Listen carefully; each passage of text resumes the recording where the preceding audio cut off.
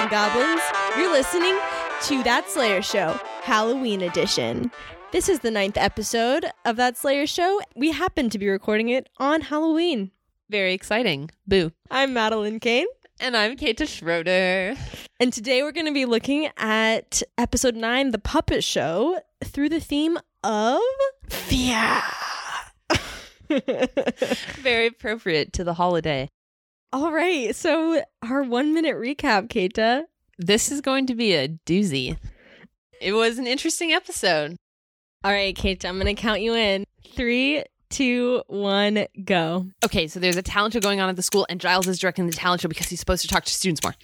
And then Buffy and Willow and Xander are making fun of him, but then they actually get in trouble for making fun of Giles, and then they have to be in the talent show too.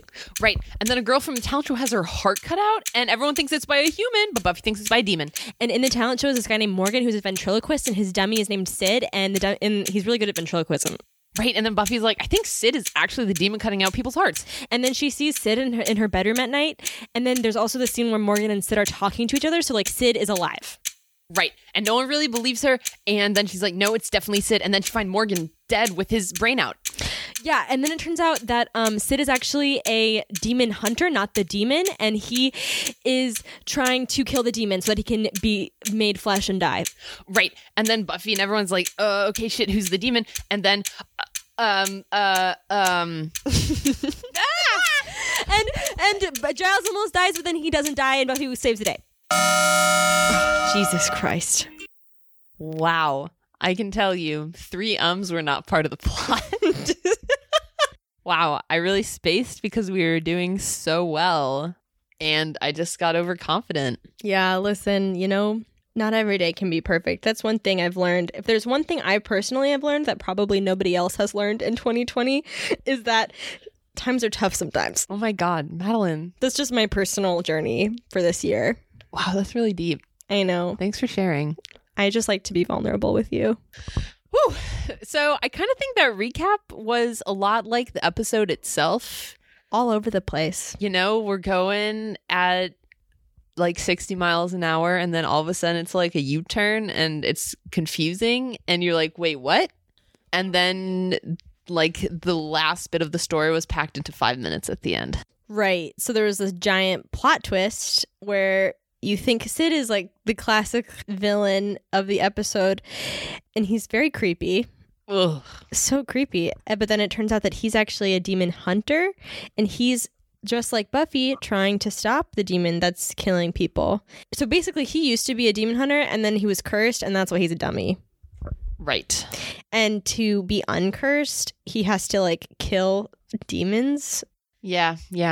Weird, kind of unnecessary. Like, how did you feel about that? I was like, what was the point of this? Okay, so this leads very well into our theme of fear.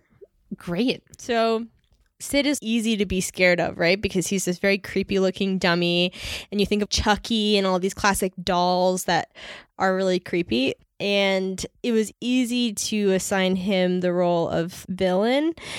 So it was surprising, and it sort of made me check my own fears. You're conditioned to be afraid of certain things, and that's what this episode felt like it was exploiting, that tendency in people to like recognize something as being scary and then sort of putting all their eggs in that basket. But then they're like, whoa, actually, the creepy doll isn't the scary person, and it's actually this white boy in high school who is also a demon but looks normal. Right. Oh, I love that. I was thinking about the importance of Buffy already being scared of puppets.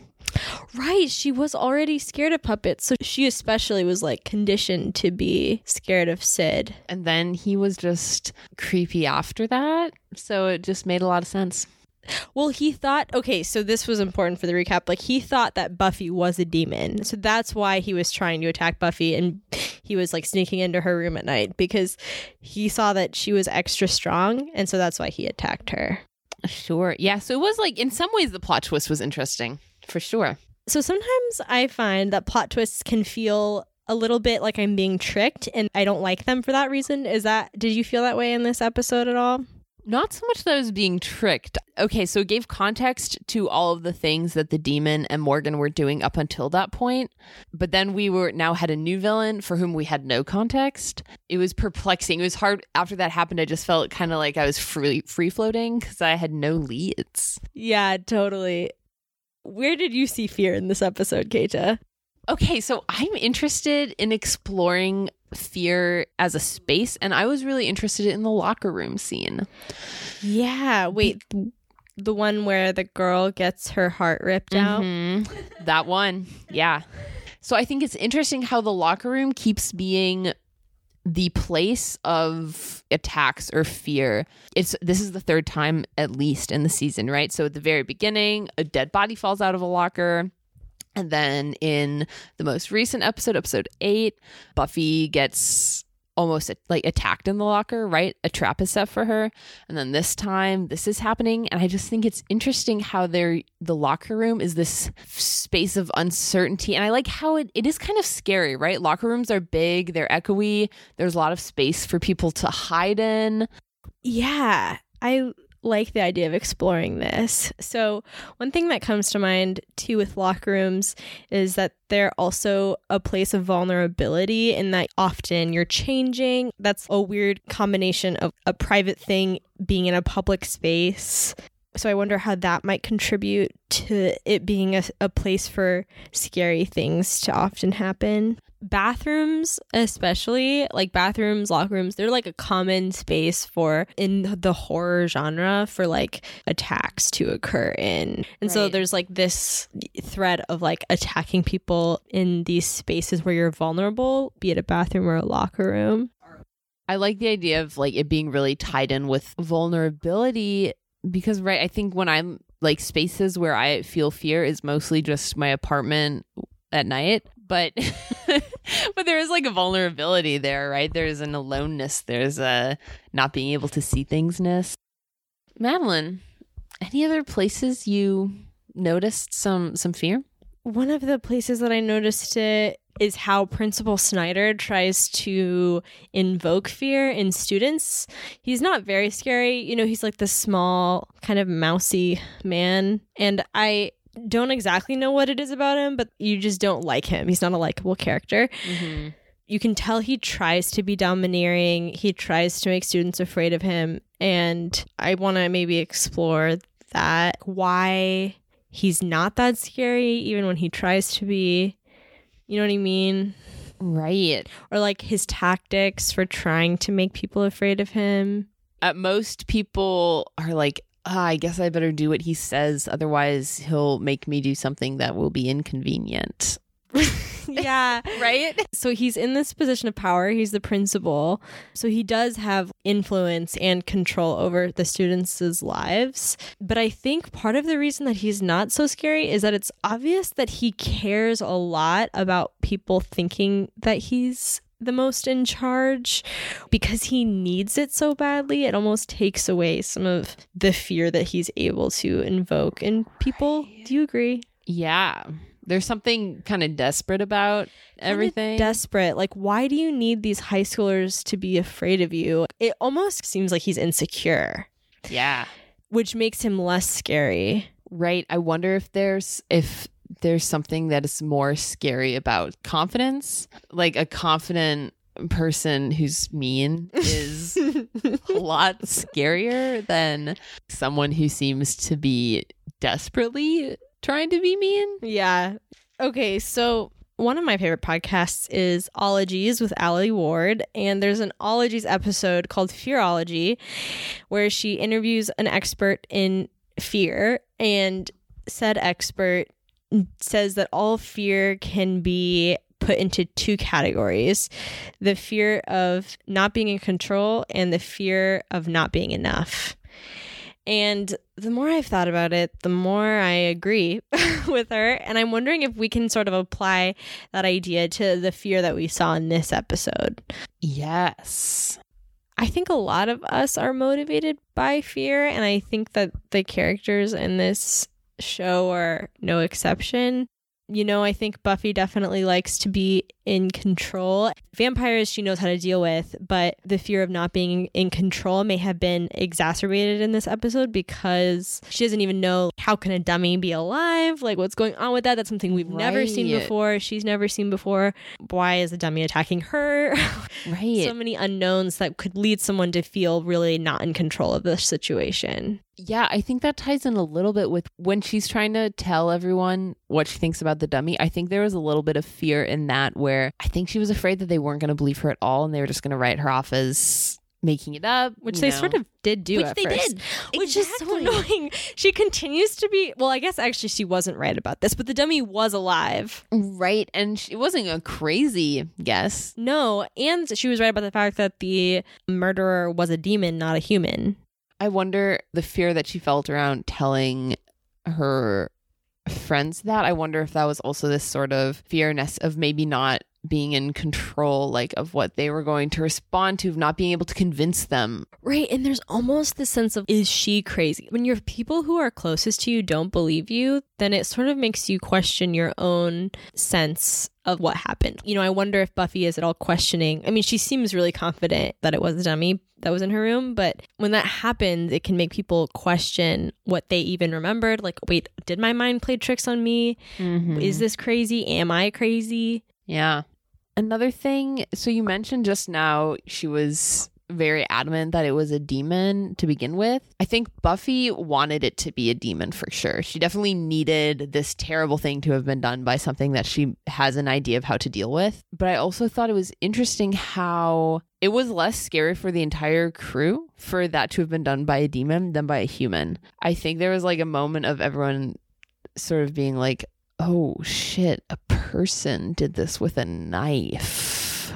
Yeah. And that was scary. Like, why would someone do that? Why would someone do that to our classmate? It was almost as if all the people that have died from vampires and everything didn't hit as deep because those are vampires. But if someone's being killed by a human, heck, anyone can die. There are so many humans around. Yeah. You know, the stories where people in the news where people are murdered by people they don't even know or like by someone who's not involved in their life at all, sometimes it can feel even more scary or tap into a deeper fear in all of us because it feels like, okay, that could have been me. Right. So the idea that it was a human, well, I don't know. I mean, demons can target humans at random too. Right. And even though they're living on the Hellmouth, I think there is something a little more visceral about the human being the culprit. It does feel scarier. Because there is that moment where they're like, oh, there's a lot of humans here. Anything else for you? I guess I'm wondering about how we're conditioned to fear certain people and how that sort of played out in this episode with everyone being conditioned to be afraid of the creepy dummy and maybe not look elsewhere. The white boy was the actual bad guy, but he was so easily overlooked and not considered a threat. Right. Yeah. I think to zoom it out to like the societal level again, who we are told to find threatening is not often the people that cause harm and do terrible things. Like mass shootings in America are usually carried out by white males, right? But for some reason, as like a culture, there's this fear of the Middle Eastern terrorist. So I think it is interesting, this idea of like clinging on to something, using this preset for what to be afraid of in a situation, as opposed to maybe giving it a sec, taking a step back and looking at other possibilities. Right. And how that preset can affect our judgment and ability to recognize where the real danger lies. Like the 5 people who own like all of the wealth, or like the people who profited a ton off of the pandemic. We sort of refuse to look sometimes as a society at the real villains, the real people who are causing problems. Right. Fear, I don't know. Not that we should be afraid of but also like, how does fear drive certain people's ability to have control over us? Yeah. You know, we fear each other at the kind of ground level when we really should be fearing like maybe these people like Jeff Bezos. Like Jeff Bezos. Yeah, and I think it like affects our judgment, right? And I think it's kind of relevant, fear affecting judgment, because it should. That's what it's kind of supposed to do. Good point. But the interesting thing then is when the fears like fear of groups of people is programmed into us by people in whose interests it is to have us fear Black men, then it's like, okay, well, maybe we really need to stop and think about that and not be driven by that fear. Yeah, but I do think you raise a good point. Like, fear can be really productive, right? Like, fear is really helpful sometimes, but being kind of skeptical and reflective about what we are being driven by and like which fears should we be listening to versus which fears should we be more critical of. Fear of failure, while it can be really toxic, it can also be really motivating and can sometimes lead to good outcomes. And like, I get that that's like a fine line, but I also do think that it can be helpful, right? Right, absolutely. Madeline, is there anything you particularly liked in this episode? Yes. Oh, great. Yeah, I actually really liked how Buffy's mom was so engaged. She was like asking her daughter how she was doing. She noticed when Buffy seemed kind of upset. She like checked in and she was like, I'm going to go to your talent show. And then when Buffy was like, please don't go, she was like engaged and respectful. But that's a night and day difference from episode 3 when Buffy's trying out for cheerleading and Buffy's mom doesn't even know what Buffy's trying out for, is completely unengaged. So I liked seeing that side of Joyce, and it seemed just like some good parenting going on. Yeah. Yeah. What about you, Keita? Okay, so we'll get into this in dislikes, but just to set the scene, the super weird, creepy dummy said some weird, creepy comments, and what I kind of liked was how Buffy addressed it within the realm of, maybe how she could, she was like, okay, we get it. It's a horny dummy routine. Like, she called it out and she was like, just stop that. I like that because sometimes it's much more comfortable to just let the creepy thing happen instead of calling it out and being the one to do that. And Buffy was like, that's not cool. That's actually kind of dumb. Can you not? Totally. I liked that a lot too. I thought that was great. Strong, yeah. And hard to do. Like, Buffy makes it look so easy.